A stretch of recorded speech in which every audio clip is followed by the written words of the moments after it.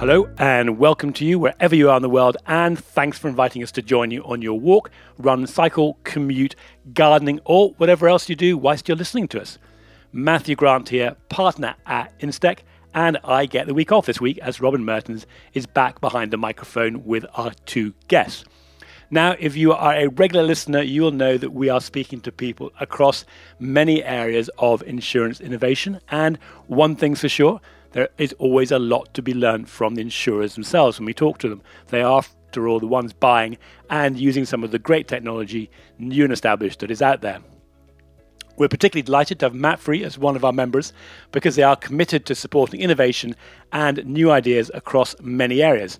Joanne Cusco, who leads Mapfre's Open Innovation Initiative, joins us today with Nicholas Montserrat from Accenture, and they are talking about digital health.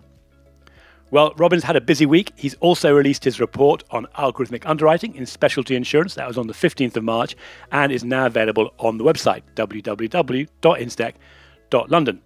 And finally, before I hand over to Robin, an offer to any of you intrigued by what we are doing at Instech and looking for your next adventure. Well, with the growth in membership numbers, global expansion, and the increased volume of research work and reports we are producing, we are growing the team.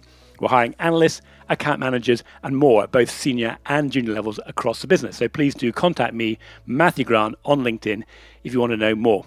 Now, over to Robin.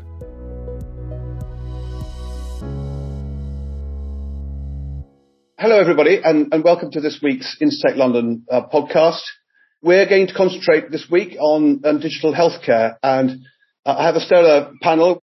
I've got Nicholas Montserrat with me, who's the Managing Director of Accenture Digital Health. He leads their European digital healthcare business. I've got Joanne Cusco, who's the Head of Transformation at Mapfre. Welcome both. Nicholas, we haven't had you on before, but perhaps you'd like to quickly introduce yourself. I see from your LinkedIn profile that you've been a long-time Accenture man. Yes, I'm an Accenture baby, 30 years in Accenture. Did most of my career working for the public sector and the public service and healthcare also. And over the last 10 years, my work was really digital transformation. How do you engage transforming from normal to digital, everything? And now I'm focusing on that for healthcare, which is obviously an interesting area for future growth for our clients and also better health of the people. So it's also for our lives. Well, yes, thanks very much for joining us. And Joanne, we've had you before. Tell us a little bit about your role and how far it extends at Mapfre. I'm part of Mapfre Open Innovation, which is our dedicated structure to foster the transformation in the company. We are an insurance company, by the way, in case anyone doesn't know us. Our role includes specifically the collaboration with the startups. We have a venture client program called InsureSpace, for which, by the way, this week we are opening a new call for startups specifically for health and well-being. We also deal with the investments in venture capital, both the direct investments and the investments through our partner fund, Alma Mundi Insurtech, which is now opening a second fund, 250 million target size, which I think it's quite relevant now in the Insurtech scene. And we also deal with the collaboration with universities, both for entrepreneurship, with incubation and acceleration programs, and for research. So we can't talk about the future of healthcare without talking about the pandemic. And so can we start naturally with how the pandemic has changed the healthcare industry? There was a sort of big boon in the digitization of healthcare. And Nicholas, where's that left us? How's it changed consumer behavior, and how's it changed the way in which healthcare is provided? So very recently we released a global survey about this specific topic.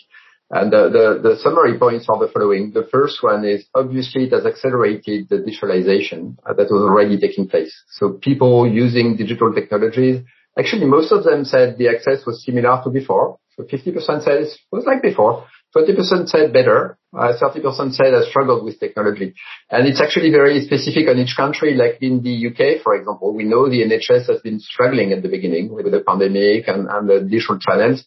And that's a place where we see most people saying I've been struggling. On the other side, the French citizens said it was actually better because the government did a good work. One specific point to keep in mind there is age matters. So we see the elderly, the over 50, a third of them have said their access have worsened.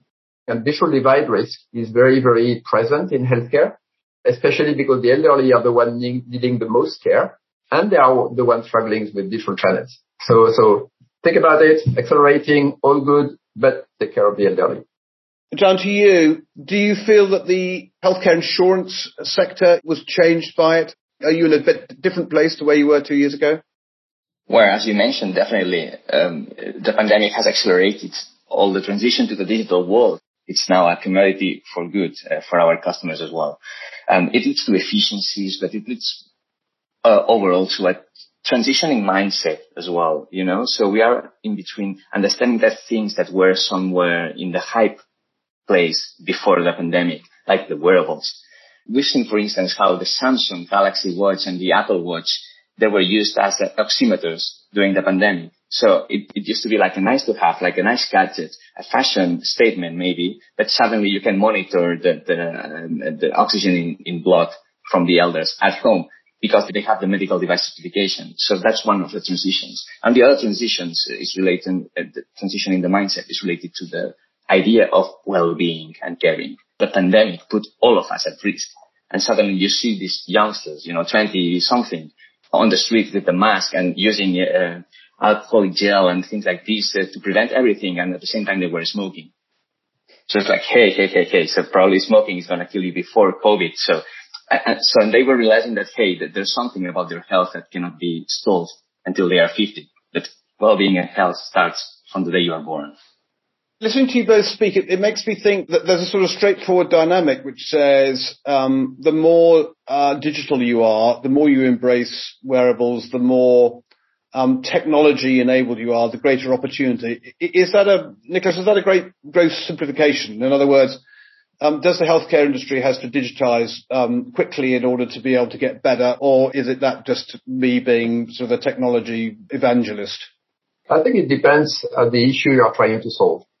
So if you are trying to solve the issue of getting people excited, getting more data about themselves and trying to create some value out of it, wearables is a way to go, right?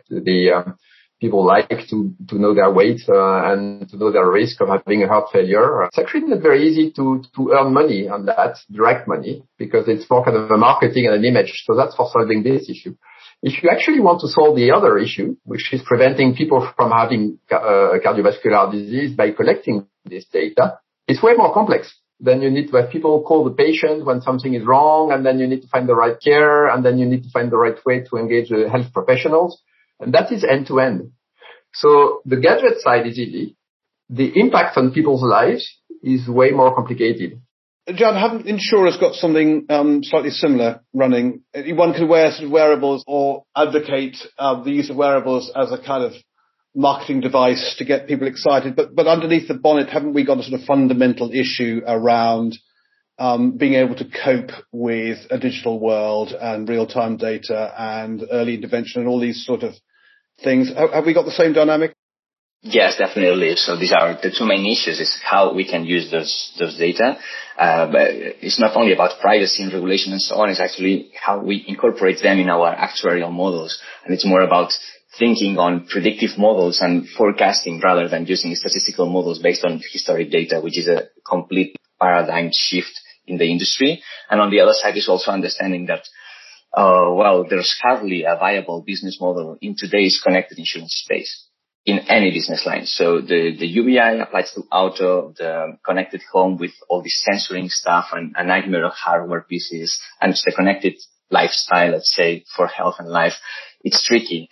So all of these hardware efforts go against your margins, and there are sorts of operational challenges around that hardware value chain. But I would say that the new risks we are facing from now on, the new sort of cyber risk, the new sort of climate risk, the new sort of health and well-being risk, not only a pandemic, make it, let's say, a must for insurers to embrace this new way of thinking. Sensors, data, real-time, predictive models. So I think that this shift is not a gimmick, it's not something we can choose. We are facing a new, ever-changing reality that will require us to work with this new sort of inputs and algorithmic, let's say, work. If you go and see a doctor and say, here is, all my data from my Apple Watch about my cardiovascular disease, in many, many places in Europe, the doctor will say, I don't trust this data. You will need to take an exam so that I can get properly trusted exam results that I can actually leverage. So the question is, when will this shift happen? where the bulk of data provided by the patient will actually be a trustable source for the healthcare provider side or for an insurance company to offer you a better plan because it shows you take care of your health. This shift here is starting to happen in several places, especially the US or places where healthcare is very managed on the private side. In Europe, it's going to be a little more complex because of the complexities of the system. The governments on the public providers, the private side, the payers, and obviously the people. Can I break that down a little bit? Because I find that really intriguing. So if you start with the consumer, I ask myself the first question, which is, will the consumer play nicely in this new nirvana where, in interconnected world where we all share and trust data? Age 62 with a lifestyle that no doctor's approved of for 40 years, I don't want my healthcare provider or my insurer nudging me once a month to tell me that I need to take more exercise or drink less red wine. So have we got to a point where consumers are prepared to trust the healthcare industry and the health insurance industry with their data? John, what do you think? On one side, not all innovations are for everyone. So we need to find the segment of the population that are actually interested in those advancements and also try to foster the adoption on the other segments because this is for the good. This is not for profit for the insurance companies. This is for the good of the whole society. Let me illustrate that with an example. We were launching a pilot in Latin America, and it was around a very sensitive topic around sexual reproductive health. When we did the quantity and qualitative analysis of the first iteration of the pilot, we had 3 differentiated segments. So we have a segment saying, I love it, and I use it every day. I love the way we engage with the solution. It helped me a lot. Of course, we had some neutrals, but then we had a bunch of people, a sub-segment saying, I don't care about this. I don't need it. I don't want my insurer telling me when my next period is going to come. The point here is, okay, we need to understand that there's this segment that we can serve and that we can satisfy. But at the same point, when we ask the overall population, how do you feel about your insurer providing these types of solutions? Even those saying, I don't want to use that, I don't want this kind of relationship, had said that their perception of our brand had increased vastly. 98% of respondents say, I feel better about my relationship with Mapfre, knowing that they care about this stuff, even if it's not me, the target audience. That's very interesting. Nicholas, go to the other end of the spectrum. I look here from a sort of UK lens, and I look at the nightmare associated with NHS records, availability of NHS records, digitizing NHS records, the fact that the private sector and the public sector don't talk to each other very nicely. How do we get governments to trust this type of approach and to be brought into a kind of ecosystem in which this all sort of, the interoperability issues can be solved? I think it's, again, you need to figure out which problems they need to solve and therefore what they need to do to solve it. So the problem government needs to solve with healthcare is fostering access to care to everyone, especially in a complex social and economical context. Getting better outcomes at country level, so people living longer and better health, and controlling the cost of healthcare system, which we all know is climbing because of people aging. So that's the government's problems. The levers they have there is try first to ensure that people stay healthier longer, and that's basically engaging insurance companies into prevention or wellness programs, ensuring people take care of themselves before they get into the healthcare system. So that's typically a strong incentive from governments to engage private sector in this area there. So that's number one. Number two, you need to have data there. You need to have health data, performance data, etc. So if you create some infrastructures to aggregate data, anonymize data and secure data and make it available for research, then you can have an incentive for the pharmaceutical companies to invest in your country and develop new treatments, etc. So to solve their own problem, governments need to build their own part, which are infrastructures and digital platforms and digital data in healthcare.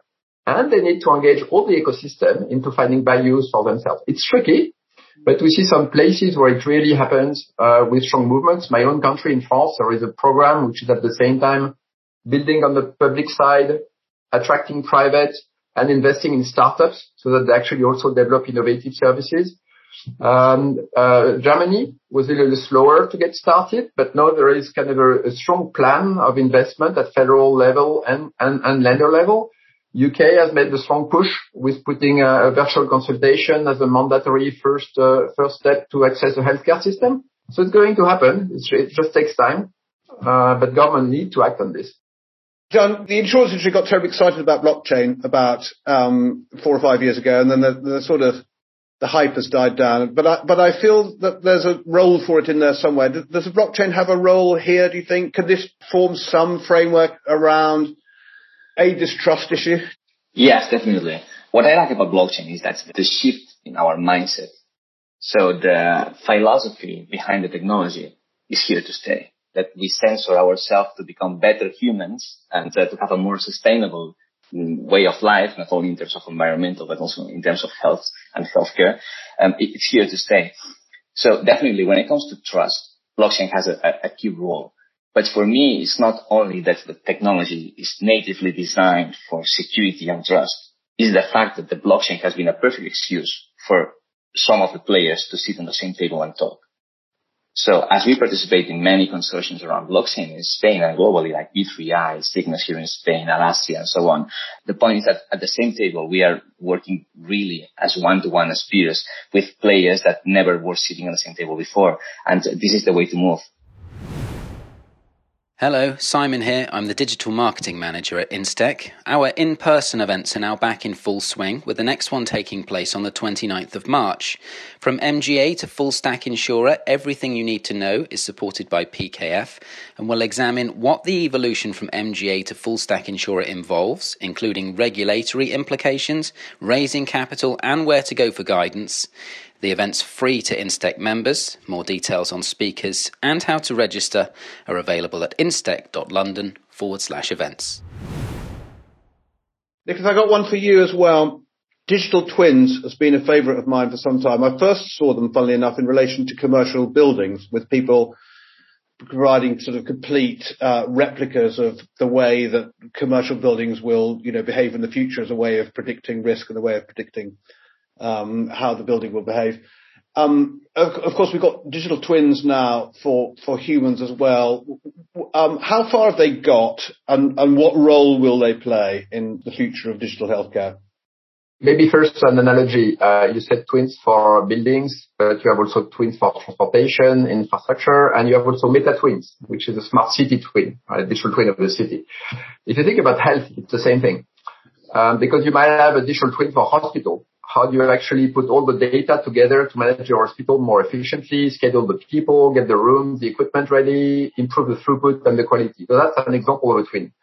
You might have also a drugs or equipment twin from designing them, producing them, distributing them, the logistics and supply chain, etc. All of this is very useful. For the pandemic, as an example, we're missing, information about where are the masks, where are the vaccines. That's because we are missing the twins. Another form of twin, if you're a pharmaceutical company and you want to develop drugs, you need to understand, the population you're targeting, the impact of your treatment, make some tests, etc. And there is also kind of a medical procedure or treatment twin there. The last one is the patient twin. So my digital double as a patient.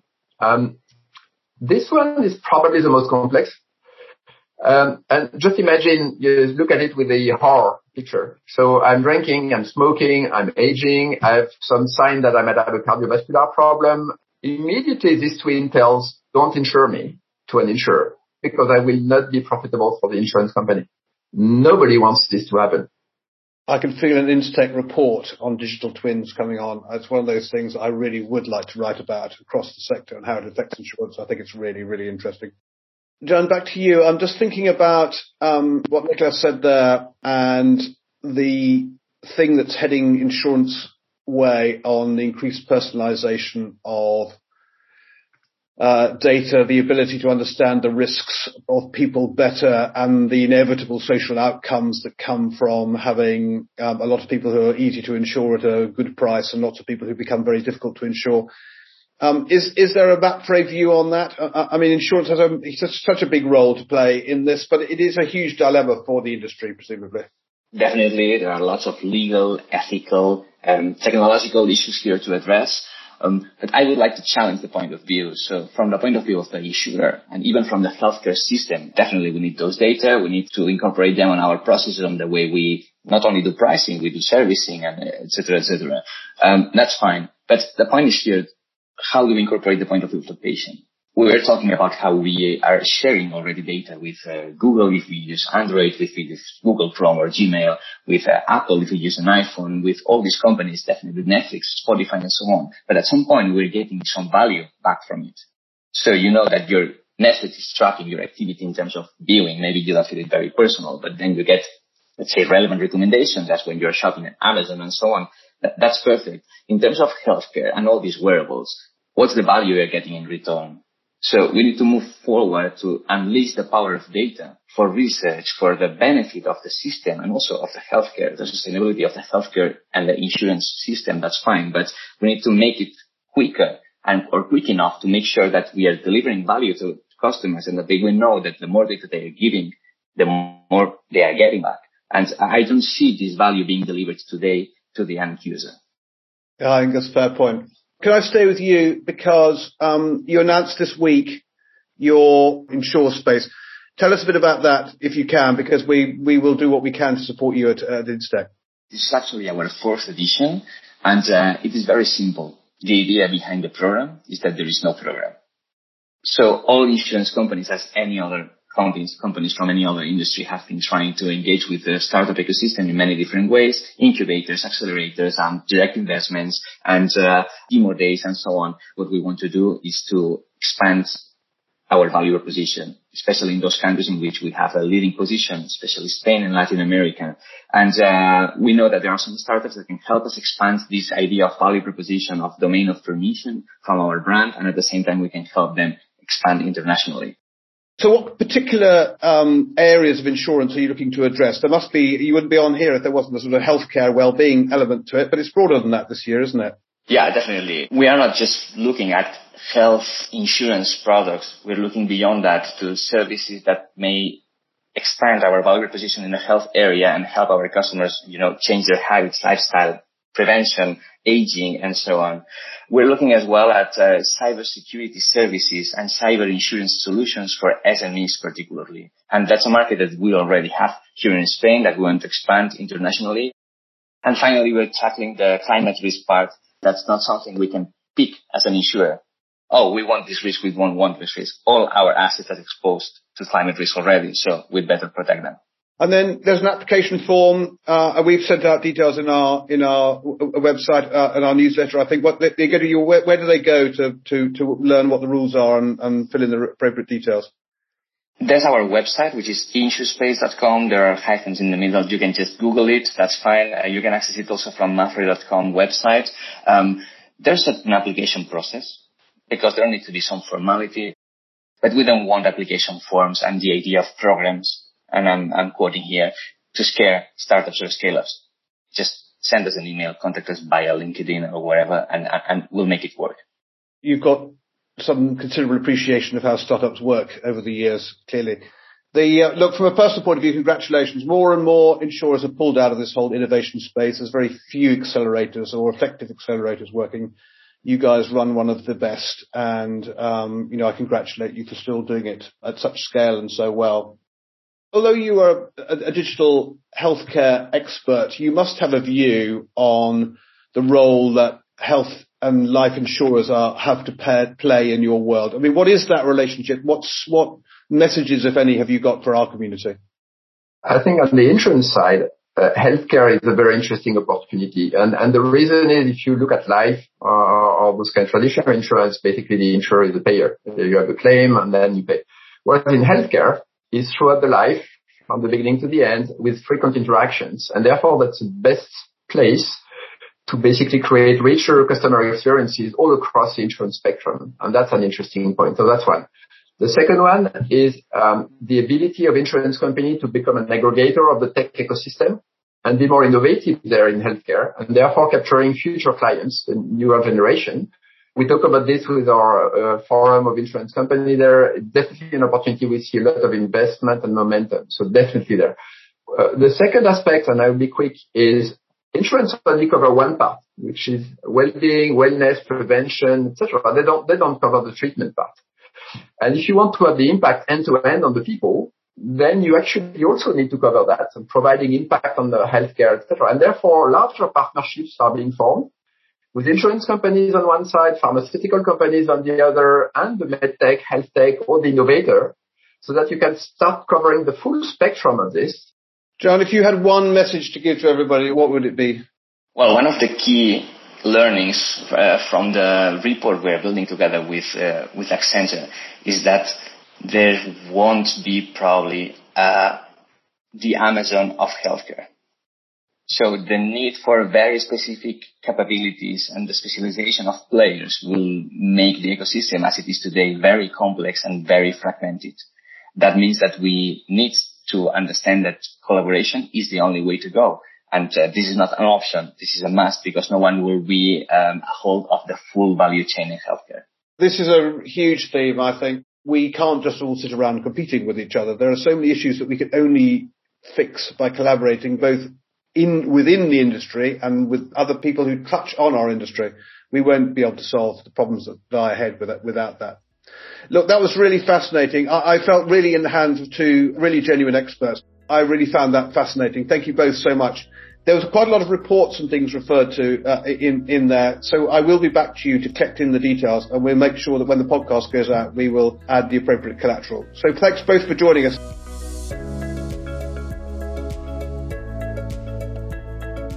That's it for today. And if you feel you might be missing out by not being a member of Instech and want to find out what we can do to share your stories with the world and help you understand what is really going on out there, whether you are building technology or whether you are buying it, then please do contact me, Matthew Grant, on LinkedIn, or any of us at hello@instech.london.